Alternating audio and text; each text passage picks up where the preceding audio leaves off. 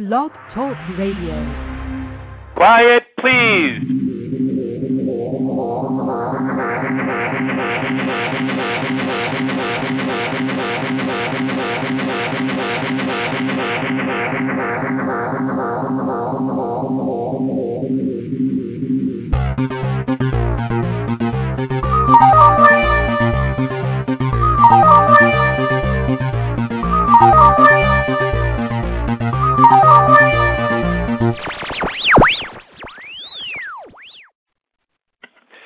Welcome to Rex Sikes Movie Beat, conversations with filmmakers where we discuss everything film and TV.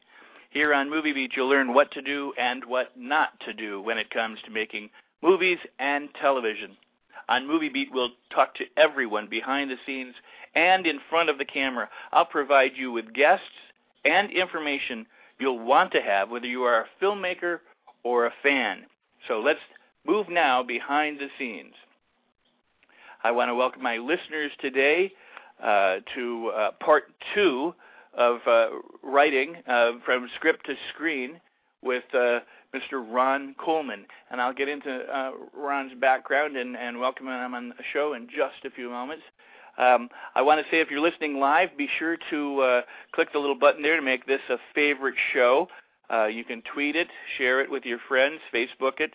And after the show, you can find these archives. So if you're listening to the archives, obviously you're at rexsikes.com. That's www.rexsikes.com. And there, again, tweet the archived interviews, Facebook them, share them, spread them with your friends and your industry connections. But you can subscribe to the RSS feed at the Rex Sikes Movie Beat official site, and that will automatically update you when there are new archived interviews, when there's new cast or crew news, when there's new blogs, new video uploaded to the site, and all of the updates. You can get them delivered right to you when you subscribe using the RSS feed on the welcome page. And I want to thank you for tuning in and for your emails and for your support, for your phone calls. We really appreciate it. And now I'd like to talk to you about this gentleman. He's from Detroit, Michigan originally. He studied at UCLA in the American Film Institute. He did internships with Alfred Hitchcock and Lee and Anna Strasberg. He's been an actor in production. He's done gazillions of projects. He's been a manager and line producer for industrial and educational films, commercials, live multimedia events. He was even the general manager of a multi-stage studio complex in Chicago. He's done grip and electrical. He's at a grip and electrical company. But he's also been the line producer and production manager for television series like Chicago Hope, ER. He did 5 seasons on ER, and for movies such as Rookie of the Year, Sleepless in Seattle, Rudy, and many, many others. He recently produced a movie starring Samuel Jackson, and I'm going to have him tell you about that as soon as we bring him on. This is Mr. Ron Kolman. Are you there today, Ron? How are you? I am here today. I'm great, Rex. How are you? Good, thank you. I mentioned just a little bit about the movie that you produced last year, I believe. You want to tell the audience about that for just a moment? Well, sure. Actually, I was an executive producer on it. I wasn't the producer. But the film was called Gospel Hill. It was released domestically by Fox Home Entertainment and foreign distribution by a number of other parties. It starred Danny Glover, Angela Bassett, Samuel Jackson, Julia Stiles, RZA, a number of other really, really great people. I really don't have to say that, but it's pretty well known. And it was a story about a family who has a history in the civil rights movement, and how that courage played a part today in improving the relations amongst their communities. In fact, saved their community. It's really an exciting project, and if I hadn't been a part of it, I'd still be excited about it. Oh, very cool. Now, you own RK Media, limited liability corporation, that you also do advertising campaigns and instructional programs. You do production management for independent films, and have a weekly newspaper column. You've written a recent screenplay we discussed last time, Late Train, and the producer for that would be Scott Rosenfeld, who's done films like Home Alone, and you're developing that as a feature and as a play.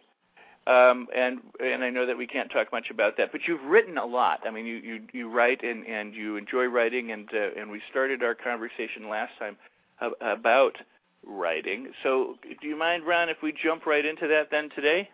No, go ahead. All right. I'm going to ask you the simple, broad question. What does a writer do? Well, the first thing a writer does is, in approaching the discipline or the task or the luxury of writing, is stare at a blank screen or a blank page or into the sky and come up with a story. And, as I mentioned before, going to the store could be in and of itself a story. But it really needs to be a story that you feel deeply about. And it could be whimsical, it could be comedy, it could be a drama, it could be an opera.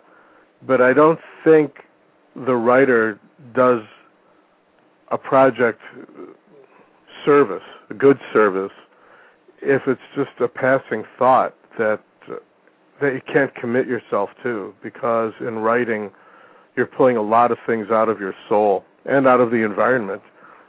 You have to be willing to live with this story, and if it's just how do I put a coin in a parking meter, I don't think, for me anyway, that's going to hold my interest or generate any passion for that story. That makes perfect sense. No, that makes perfect sense.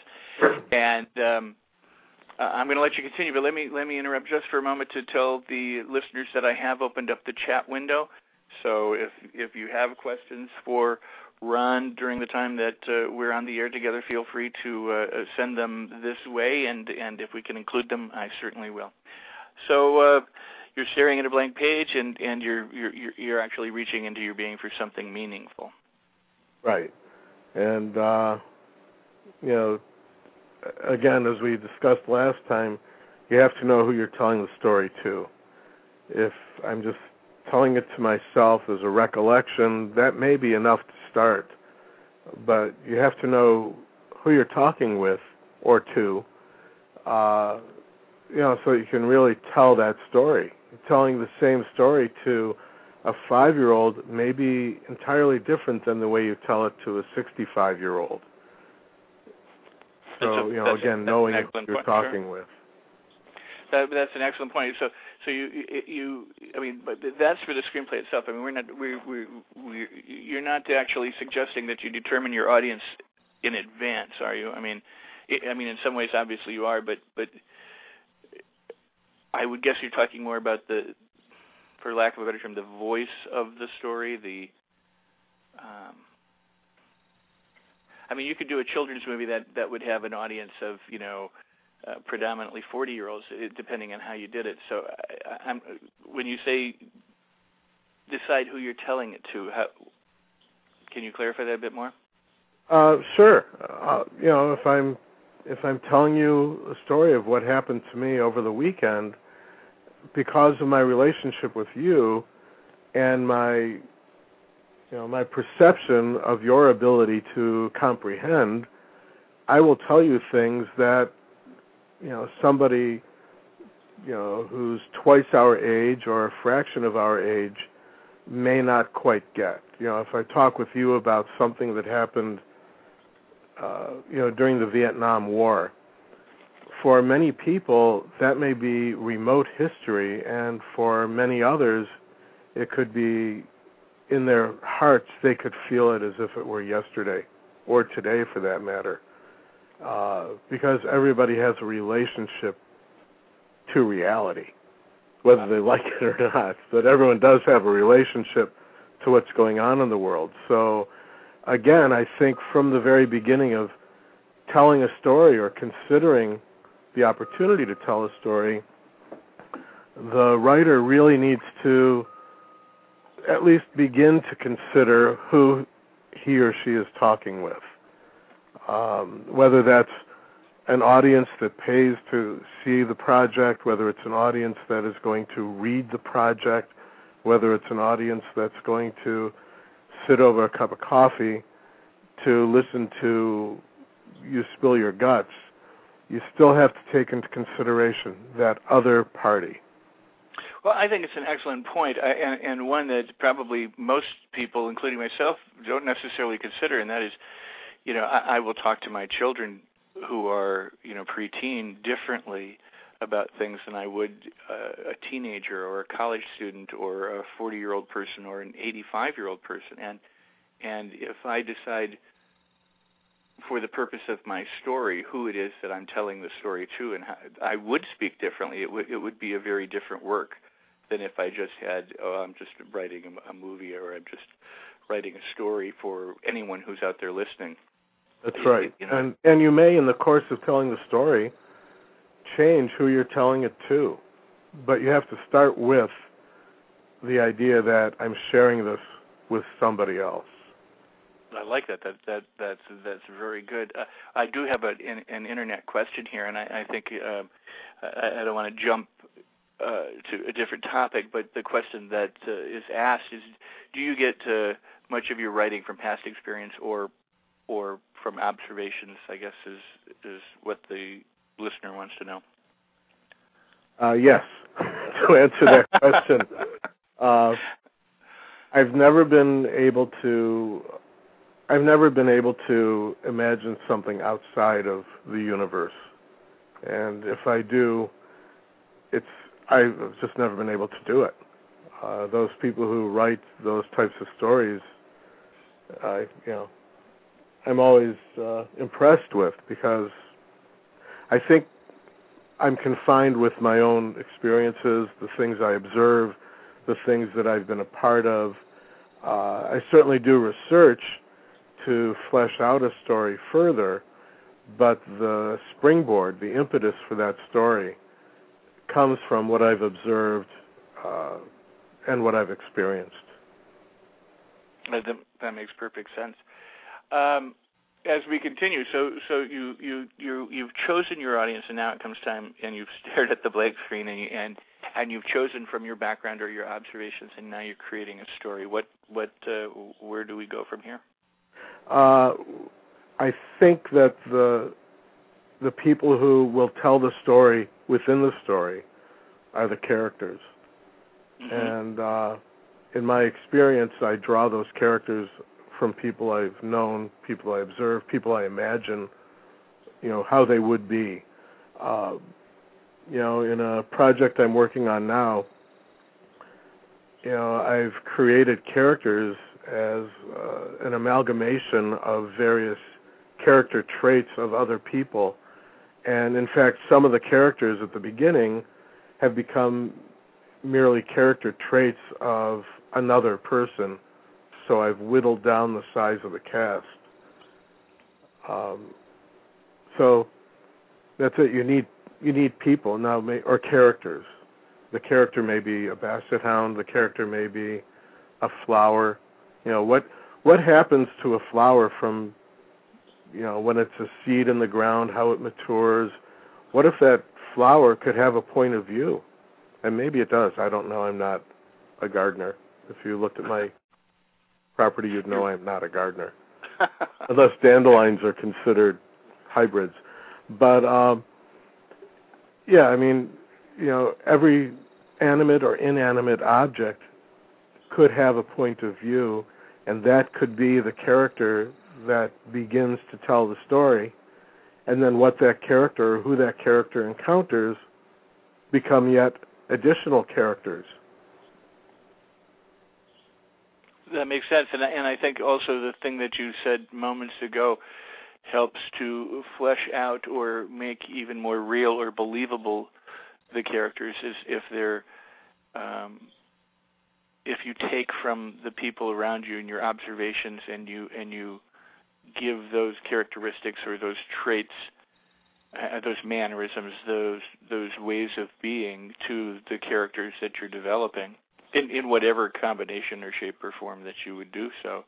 Exactly. I mean, it makes more sense to me to be able to more accurately describe someone I know than to fictitiously create someone. And I'm sure there are writers who can do both, or one or the other. But it does make sense to look around and observe from around you and find what you can put in, or draw from, I guess, rather than just trying to insert. But that's very cool. I appreciate that. Thank you. I would imagine that. Again, I would imagine that it's a safe thing to say that every character that has value in a story, when that writer created, or the writers created that character, they had to have drawn upon characteristics, qualities, imperfections that they've observed, because whether you're writing alone or writing with other people, you have to be able to refer to and say, oh, this character combs his hair. Oh, Rex Sikes. He combs his hair. That's how I imagine this character would comb his hair. So you're still drawing upon, and you do comb your hair, don't you? Well, if you've seen me, you know that I'm not a gardener when it comes to hair. Okay. But, we create these composites based on others. And sure, you may say, well, this guy's 11 feet tall, or, whatever. You can invent some things, but again, I think the beginning of developing a character is to draw upon our own experiences, our own observations. If you read the Bible and imagine what, Matthew may be like if he were here today. And I don't know enough about the Bible to say, but you would imagine that and start drawing on the things that were written by Matthew or that were said by Matthew, and you go from there. I'm trying to avoid the obvious names in the Bible. Or the well, that's cool. I appreciate that, and I imagine when it comes to writing dialogue, I mean, what you're saying has triggered thoughts for me that, if I were to sit down and try and write, and I imagine a character, I could imagine what this character might say, and that would come from my imagination. But it might serve me better if I say depending obviously on the character. If say I chose my father's speaking patterns would have been very different, say, than my mother's speaking patterns. And when it comes to dialogue, if I could find people who I think fit that character and then write the way they speak, I would have more individualistic dialogue than if I just create all my characters in my head and type the words that I think they would say. Exactly. Yeah. Earlier on in my writing career, every character sounded like Ron Kolman. I could say that they had an accent, but I never picked up on the dynamics of those people. And now that I really create characters based on real people and real circumstances, they really become individuals, and I can create the backstory of these characters, the things that have happened prior to when they're introduced in the story, understanding more about them. So, again, and because, as you said, if you create a character with some of the qualities of your mother, your father, whomever, then those characters become individuals, and they have an ability to carry the story further rather than just being, paint on the wall. No, that's very cool. And now you brought up something about the backstory, and I know that in our previous conversation, I said that one of the things that really struck me about you is that when we were discussing your current project, that you had this incredibly rich, detailed backstory for the characters and who they were and how they were and what they were like, and that was one thing that one of many things that I truly appreciated about you and about what you were, and how you were able to convey the story and these characters when discussing it. It makes for a far more richer experience for the listener. So it makes it for a far more richer experience for the reader or for the viewer of the final movie when someone can do that. And I noticed that in some of our notes from the last conversation that aspect of character backstories. Do you want to address that a little bit more today? Sure, if you'd like, if people want to hear it. I would, yes, yeah, that'd be great. When you have again, whatever we see in a story, whether it's in literature, the hard copy literature, internet literature, episodic literature, or theatrical literature, and I'm sure I'm leaving out a lot of other ways that literature is shared, it's a snapshot. It's what's occurred because of something. Again, if I'm going to the store, I'm going to the store with a reason. But the audience doesn't necessarily have to know that reason if the main story is me looking for a parking space in a shopping mall and the many things that can go on and the battles of the parking lot. As a character, I need to have a reason to be there. Otherwise, I could be a lamppost for all that matter. It also helps the actor in reading a script to be able to discuss with the writer, director, who hopefully share the same vision. Who is this person? When Johnny Depp plays John Dillinger, I don't think, and I haven't seen the film, I haven't read that script, but I don't think that he just put on a costume and walked onto the set. I have a feeling he looked into the backstory of John Dillinger, to the why and wherefore, and who he was to be at the point in his existence that made him public enemy number one. So, good point, yeah. The backstory is really the foundation of each character. And again, it could be, there's the mailman, and the mailman has this government job. I don't have to know how he or she did in high school, but I need to know that this person has the job and how they feel about it, if that character is going to be an important element in telling the story. Cool. All right. That's excellent. You've created the characters. You've chosen this background and these characteristics, and they're coming together. And now you set them somewhere. I mean, this takes place. How do you create a believable environment for them? I think it depends on the story. If I'm writing a piece about the building of Tower Bridge in London, then I have to go back into the 19th century. If I'm building a modern bridge, then I have to be there. My project Late Train is a contemporary story. The reason why is the economics of the production. It could be a story that takes place 50 years in the future or 100 years in the past, but for the sake of economy, I've made it contemporary. That's my choice as a writer and as a filmmaker to, where should the dollars be spent in telling this story? I don't think it'll be a better story if it's 100 years ago. So I've created that environment. And again, for anybody writing any story, if it's about going to a shopping mall or the story of a flower, in and of itself, that story will come with an environment. And then the details they will evolve as you tell that story, as you create more and more of that story. So I think that if we have a story, an idea that's important enough for us to commit to, part and parcel of that is an environment. And whether the walls are green or purple or red, those things come about with the development of the story. but I think a story comes with, the story's a skeleton, and it comes with some clothing around it.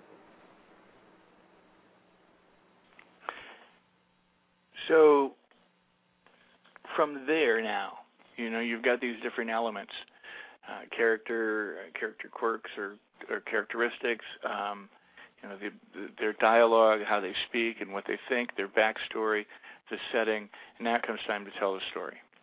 Exactly. Tell the story. Yep. I have to say that, again, Late Train was a lot of characters, and the environment, pretty established, it was a train. Mm-hmm. But all these characters, and I kept developing the characters and backstory and all that, and finally, the person who is my greatest influence and inspiration, actually, is my wife, Melanie. And she said, write it. Just write it. Tell the story. Stop, building all these other things around it. And,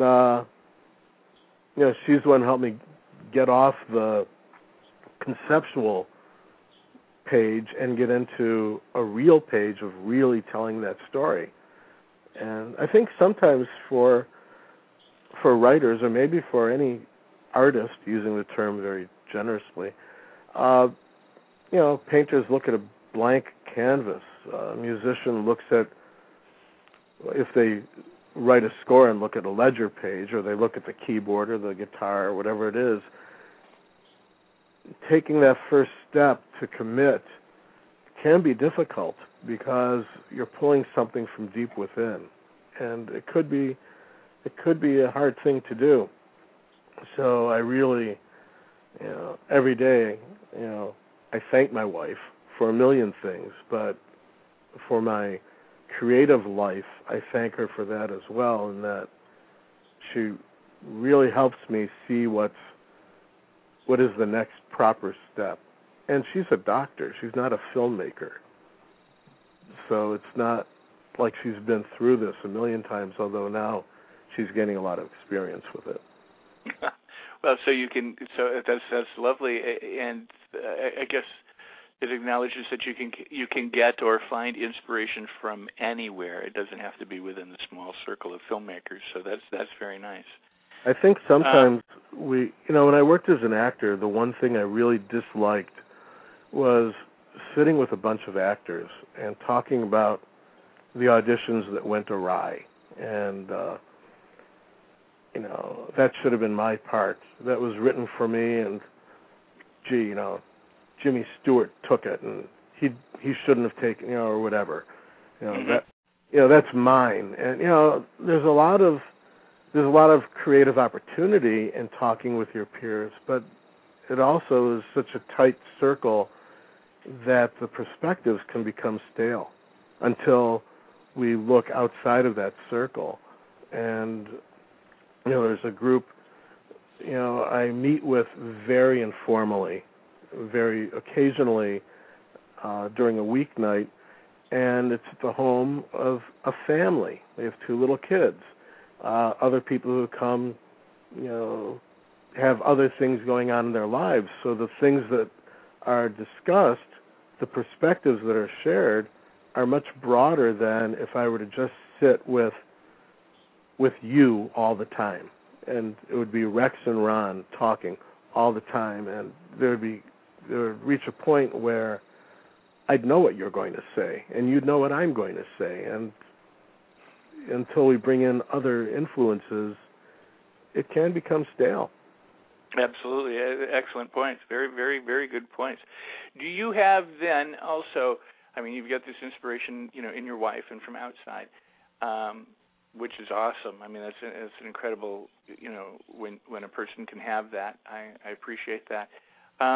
But now, just nuts and bolts, do you have a practice in terms of how you approach writing? Do you do a little bit every day, or you set aside your Saturdays, or how do you approach the task of writing for the listeners out there? Are there recommendations that you make that seem to, over the years that have worked best for you? I try to, and the operative word is try, but I really try to set aside at least 4 hours a day some days it becomes 4 minutes. Some days it's 14 hours. But I try to set that aside, Monday through Friday, 4 hours a day. And I do what I can. So again, sometimes those 4 hours, it may feel like 4 hours in 4 or 40 minutes, and sometimes I sit down early in the morning, not crack of dawn early in the morning, but 8 or 9 in the morning, and I look up and it's dusk because I was able to be that productive. But I think unless we set aside the time, and everybody is different, but if we don't set aside that time, we'll never find the framework within which to exercise these muscles. I walk, or try to walk, 30 minutes every morning. Some mornings, no problem. Other mornings, don't happen. But at least I know in my mind, and now in my body, having done it enough, 30 minutes a day are set aside for that. And 4 hours, Monday through Friday, each day, are set aside for me to work on my craft as a writer. And it doesn't mean I have to write on only one project. I could be writing other things or doing some research for that project. But, we mentioned this at other times, that writing, like bicycle riding or singing or playing the piano or dancing or learning how to sail a boat, are all disciplines that require some practice. Nobody is a born dancer. They have to learn something. Bruce Lee, was a master in his art, but he wasn't born that way. He practiced. And, we hear about people who are naturals. He's a natural baseball player or has a natural swing on a golf course. But that person is still constantly working to make that natural ability more predictable, and a muscle. The ability becomes a muscle that's toned and exercised. So stay with it. I mean, you just keep doing it, and you're doing it, and there is just as an aside, in all practice, there's a plateau phase. Apparently, what happens is say you begin golfing, and sometimes there's beginner's luck, and you do really great, and then the next day you come back and you are really terrible.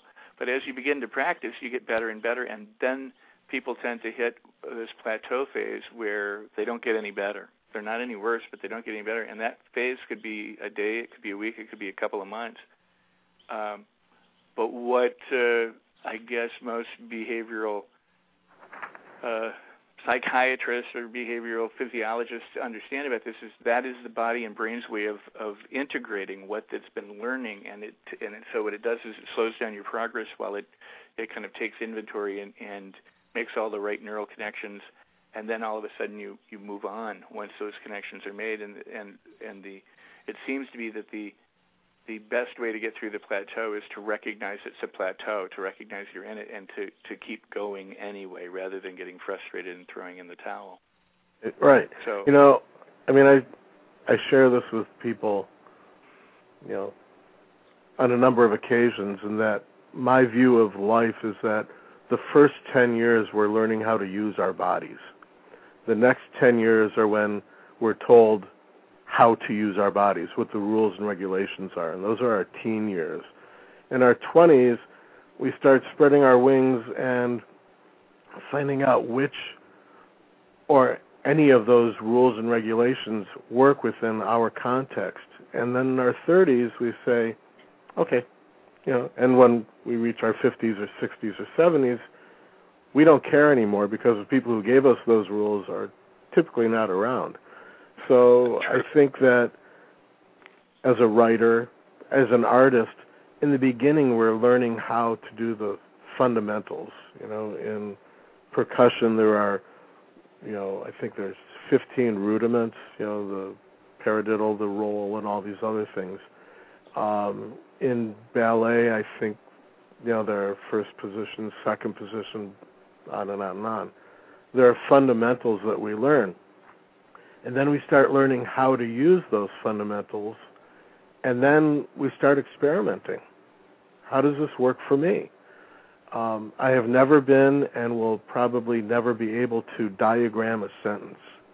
If that were the requirement for graduation, I would still be in 5th grade.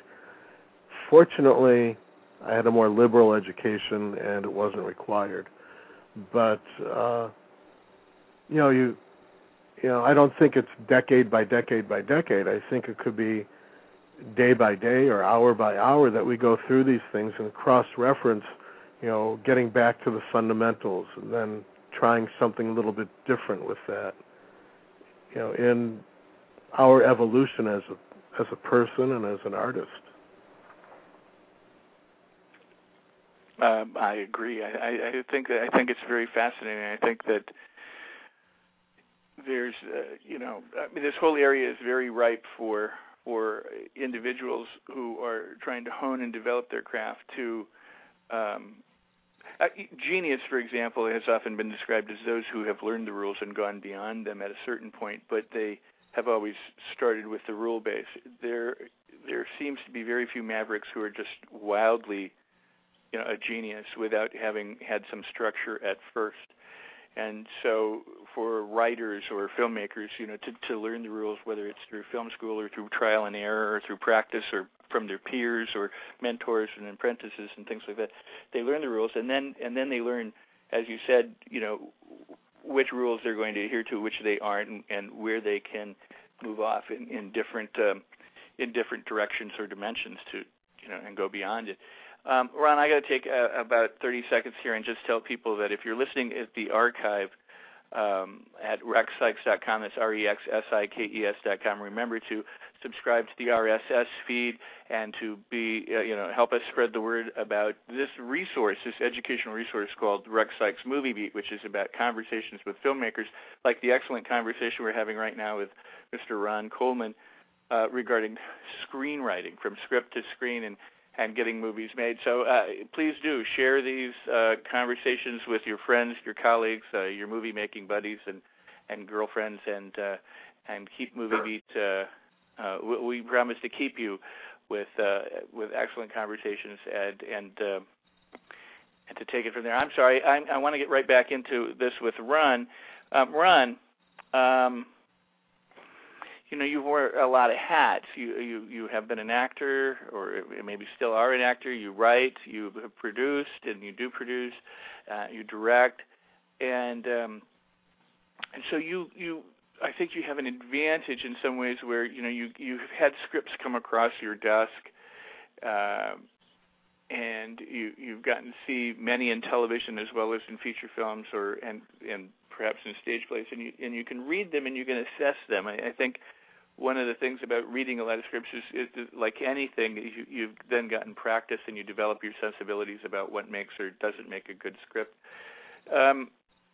So let me ask you, from a man who wears all these hats, how do you determine a good premise for a movie or for a screenplay? Wow. Well, first, does it hold my attention? Am I interested in it? Then is the question of, can this script be made into a movie? Is it beyond my reach? If I'm excited about the story, is it something that within my toolbox I'm able to create? There are projects that are, they're outside of my reach. I just have to be honest with that. And so for me as a filmmaker, I need to be able to pass on a project that is just not right for me, either because of the production skills that are required, the assets that I can draw upon, the financial viability of the project. Is it a project that can fit within my schedule? Is it something where the screenwriter says this has to be done before Labor Day of 2009? And for me, I'm not able to pick up and do it that quickly. Others can do that, and that's great. And can I use the technology that I'm familiar with or have access to tell the story? Again, if I'm looking at a story as literature, just to read it and enjoy it or not enjoy it, that's one thing. But if I'm approaching it as a business opportunity, then I have to look at it and see whether or not I have the wherewithal to help this story find a proper setting. And, there are a lot of things that cross my desk that I'd love to work on, and some of them will take or would take too much time to develop and produce, and others I just don't get at all. So, I have to be honest with the people who provide the opportunities and say, thanks, but I can't do it. So, yeah. That's it. Well, I'm going to ask you to flip the hat and to ask you the same question as a writer. But before I do that, I think you've touched on some things we said last time and even today, and at least I'm making some connections with it. In that, you talk about a contemporary story, and you talked about the number of characters. When we last met, you talked about keeping it reasonable so that it could be produced. And it brings to mind what you've just said now when you say, well, as a producer, I look at the screenplay and I go, or as a director or whomever, I look at it and go, is it something I can do, or is it beyond my reach? And I remember a friend of mine writing his very first screenplay way back when we were 18, 19 years old, something like that. And he gave it to us to read, and it wasn't that it was horrible or anything like that. It wasn't very good, but it was his first. But it also took place all over the world, and it was designed to be kind of this James Bond super spy thriller movie where, they would be in an embassy in the Soviet Union, then they'd be, in London, and then they'd be in California, and then they'd be in D.C., and then they'd be in Australia. And we just looked at him at that time, not knowing very much, but just who would make this kind of thing? Because it was just the scope of this project, especially as his first screenplay, was just so large. So it's not that people can't do that, but it certainly sounds, that there's a pragmatic side to writing and getting things done and getting them up on the screen that, the writer can assist that process if they choose to, pick a contemporary story or limit the amount of characters and limit the number of locations. They're going to have a much easier task. I want to flip this question back to you as a writer, though, and ask you then, how do you determine a good premise when you're in your story? In other words, you've got something that you want to write about. These are things that you feel deeply about, or how do you recognize? Well, again, is it something I feel deeply about? Is it something that, for me to tell the story, is important enough for me to tell the story and for me to live with the developing of the story over a period of time? That's the first step. So I believe I'm my most critical audience, and it doesn't mean I talk to myself all the time, but if I reach a stalemate where it's just, things are just too unbelievable, or I would never buy it, I would never share it with a friend, then I know that story is not ready. So I think, as a producer, director, or as a writer, in the course of developing the story, I look at the same things. Is this a story that's feasible? Do I have the ability to, can I see this on the screen? Can I explain the vision without, constantly falling back on, you know what I mean? Or, although I say that too often anyway. No, but is that the concept when you say things like, well, the concept of that the audience will know that you're sitting there? I mean, is that about the assumptions that a writer makes regarding what the audience, what you think the audience is privy to or not privy to? Yeah, exactly. People say, well, this isn't in the script, but, well, guess what? If this isn't in the script, and you're not there to explain it to the producers and the director, you're not there to explain it to everybody, then it's not on the script. If you're not there if it's not on the page, it's nowhere. Because that script is going to travel places that the writer will not be. It's going to go to readers, it's going to go to producers, it's going to go to directors. It's then, by that point in time, enough people will ask the questions that will force the writer to put those things on the page, or those things are subject to the interpretation or misinterpretation and the creative input of these other people. And if the writer doesn't understand that other people are going to be massaging this story to make it better, then they're going to be in trouble. So in my experience, if it's not on the page, if I have to ask too many questions about something, then it's either A, not considered by the writer, and it's my job as a filmmaker to put those things in, or B, this character, this story has not yet been developed to a point where it's able to be produced. So would you say it's a good practice to have someone that you trust or someone around you who can read your screenplay, or a few different people? I mean, because after they read it once, they may not be so inclined to read it again and again. Yeah. But I mean, somebody who, when they ask a question about screenplay, obviously we get our egos involved and we can be defensive and say things like, well, yeah, that's not in the screenplay, but, or we could listen to the kinds of questions and comments that they have and go, here's areas that haven't been developed. Yeah, you have to. I'm very fortunate in that I'm surrounded by really good friends. Again, the first person I go to is Melanie, my wife. I really trust her perspective in telling a story.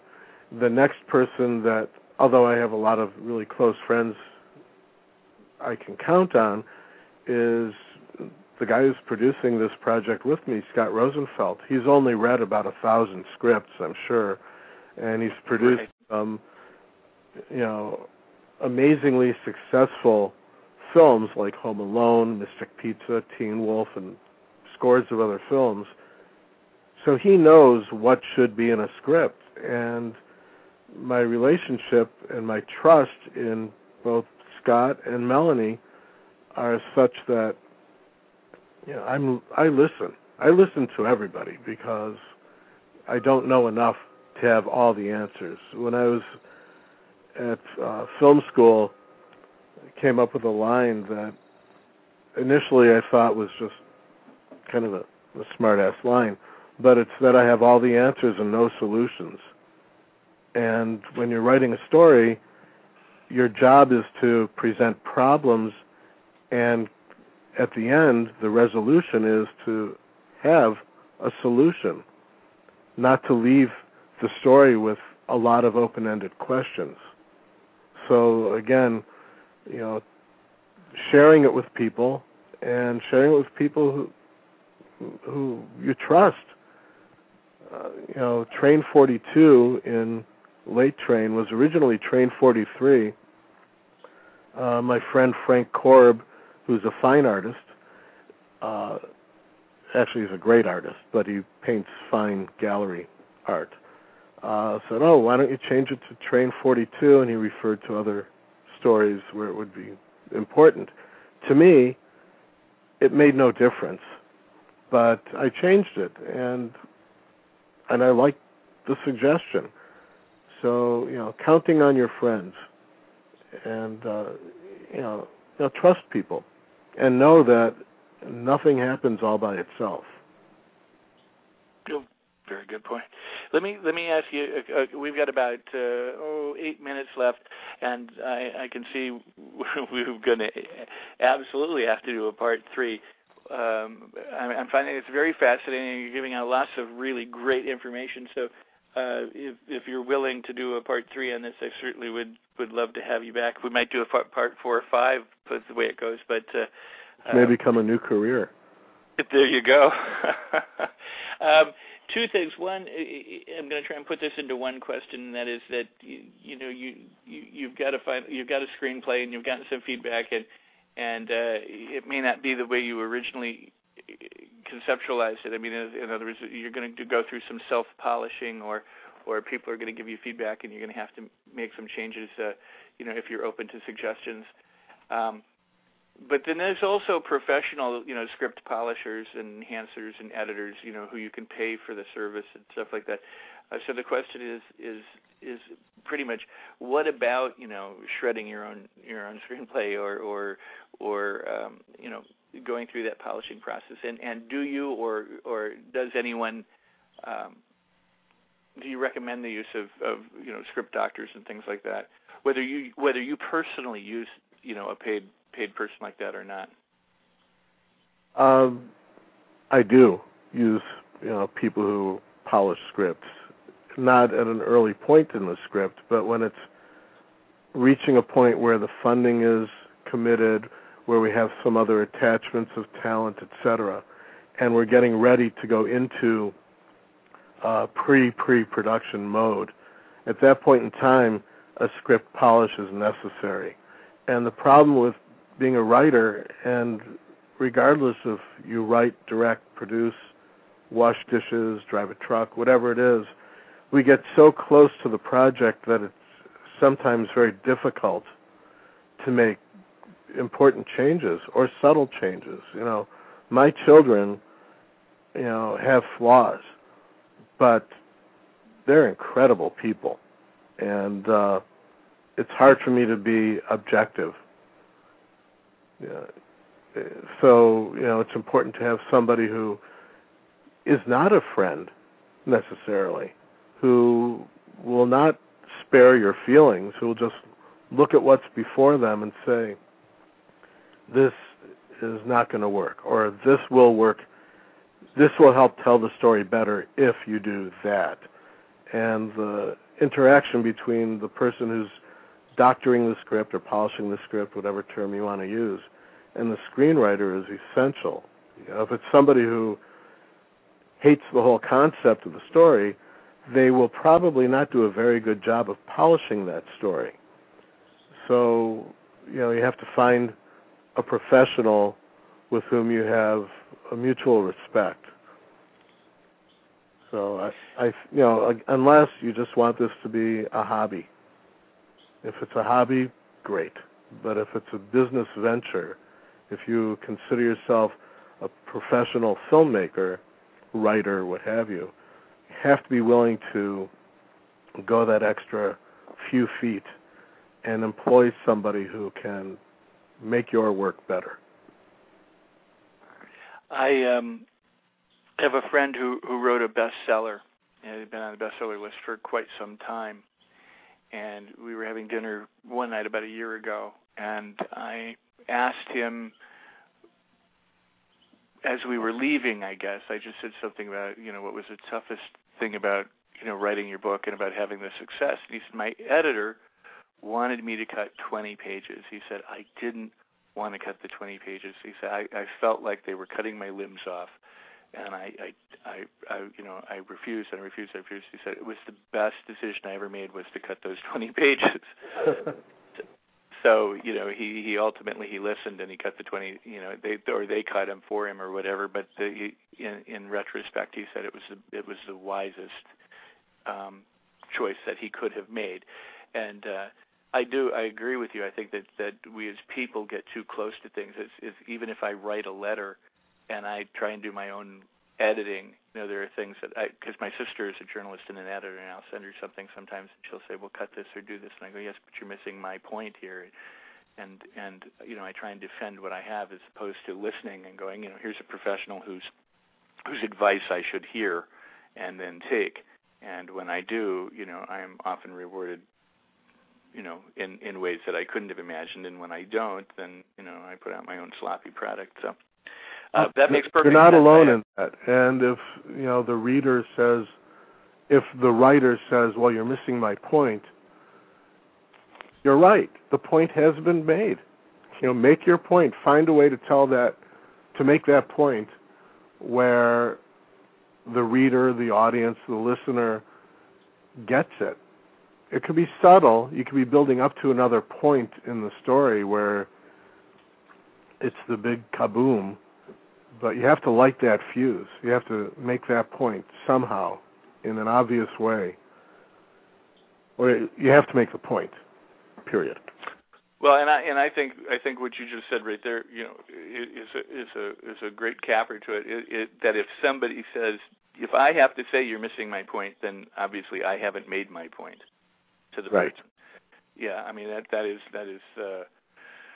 worth its weight in gold when people are giving you feedback. You listen to your own defenses and find out what you're saying in defense of the project, and realize that those are all the gaps that need filling, and those are all the areas that need to be addressed. And those may be some of the most important points of the story.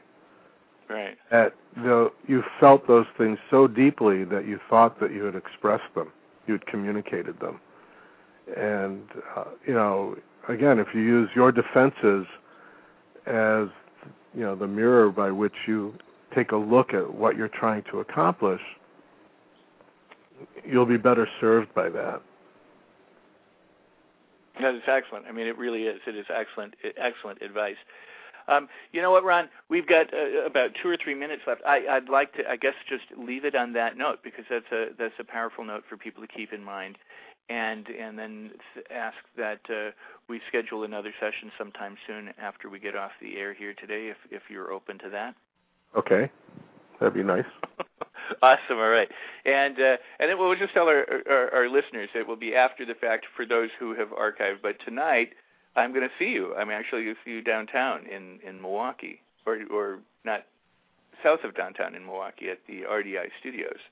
Right. There are new sound stages and post-production and production facilities that I've had the opportunity to be there before, and to say they're impressive is an understatement. And the people working there, it's almost like they're family, and that they really want to help make the work better. So I'm very excited about going there. Yeah, it's awesome. The food is supposed to be very good, too. True. That's always a good reason to go. But they are having a party. We've got a number of events coming up throughout the state, because Public Enemies is opening on July 1st, and I think there's a lot of premiere parties and sneak previews of the movies that are happening. Tonight is the event at RDI Studios. It is quite the shindig, I understand, in the early evening. And then next week there are things at the Historical Society in Milwaukee. There's something in Oshkosh. There's something in Madison. There's something in Columbus, in the different areas in which they shot some of Public Enemy.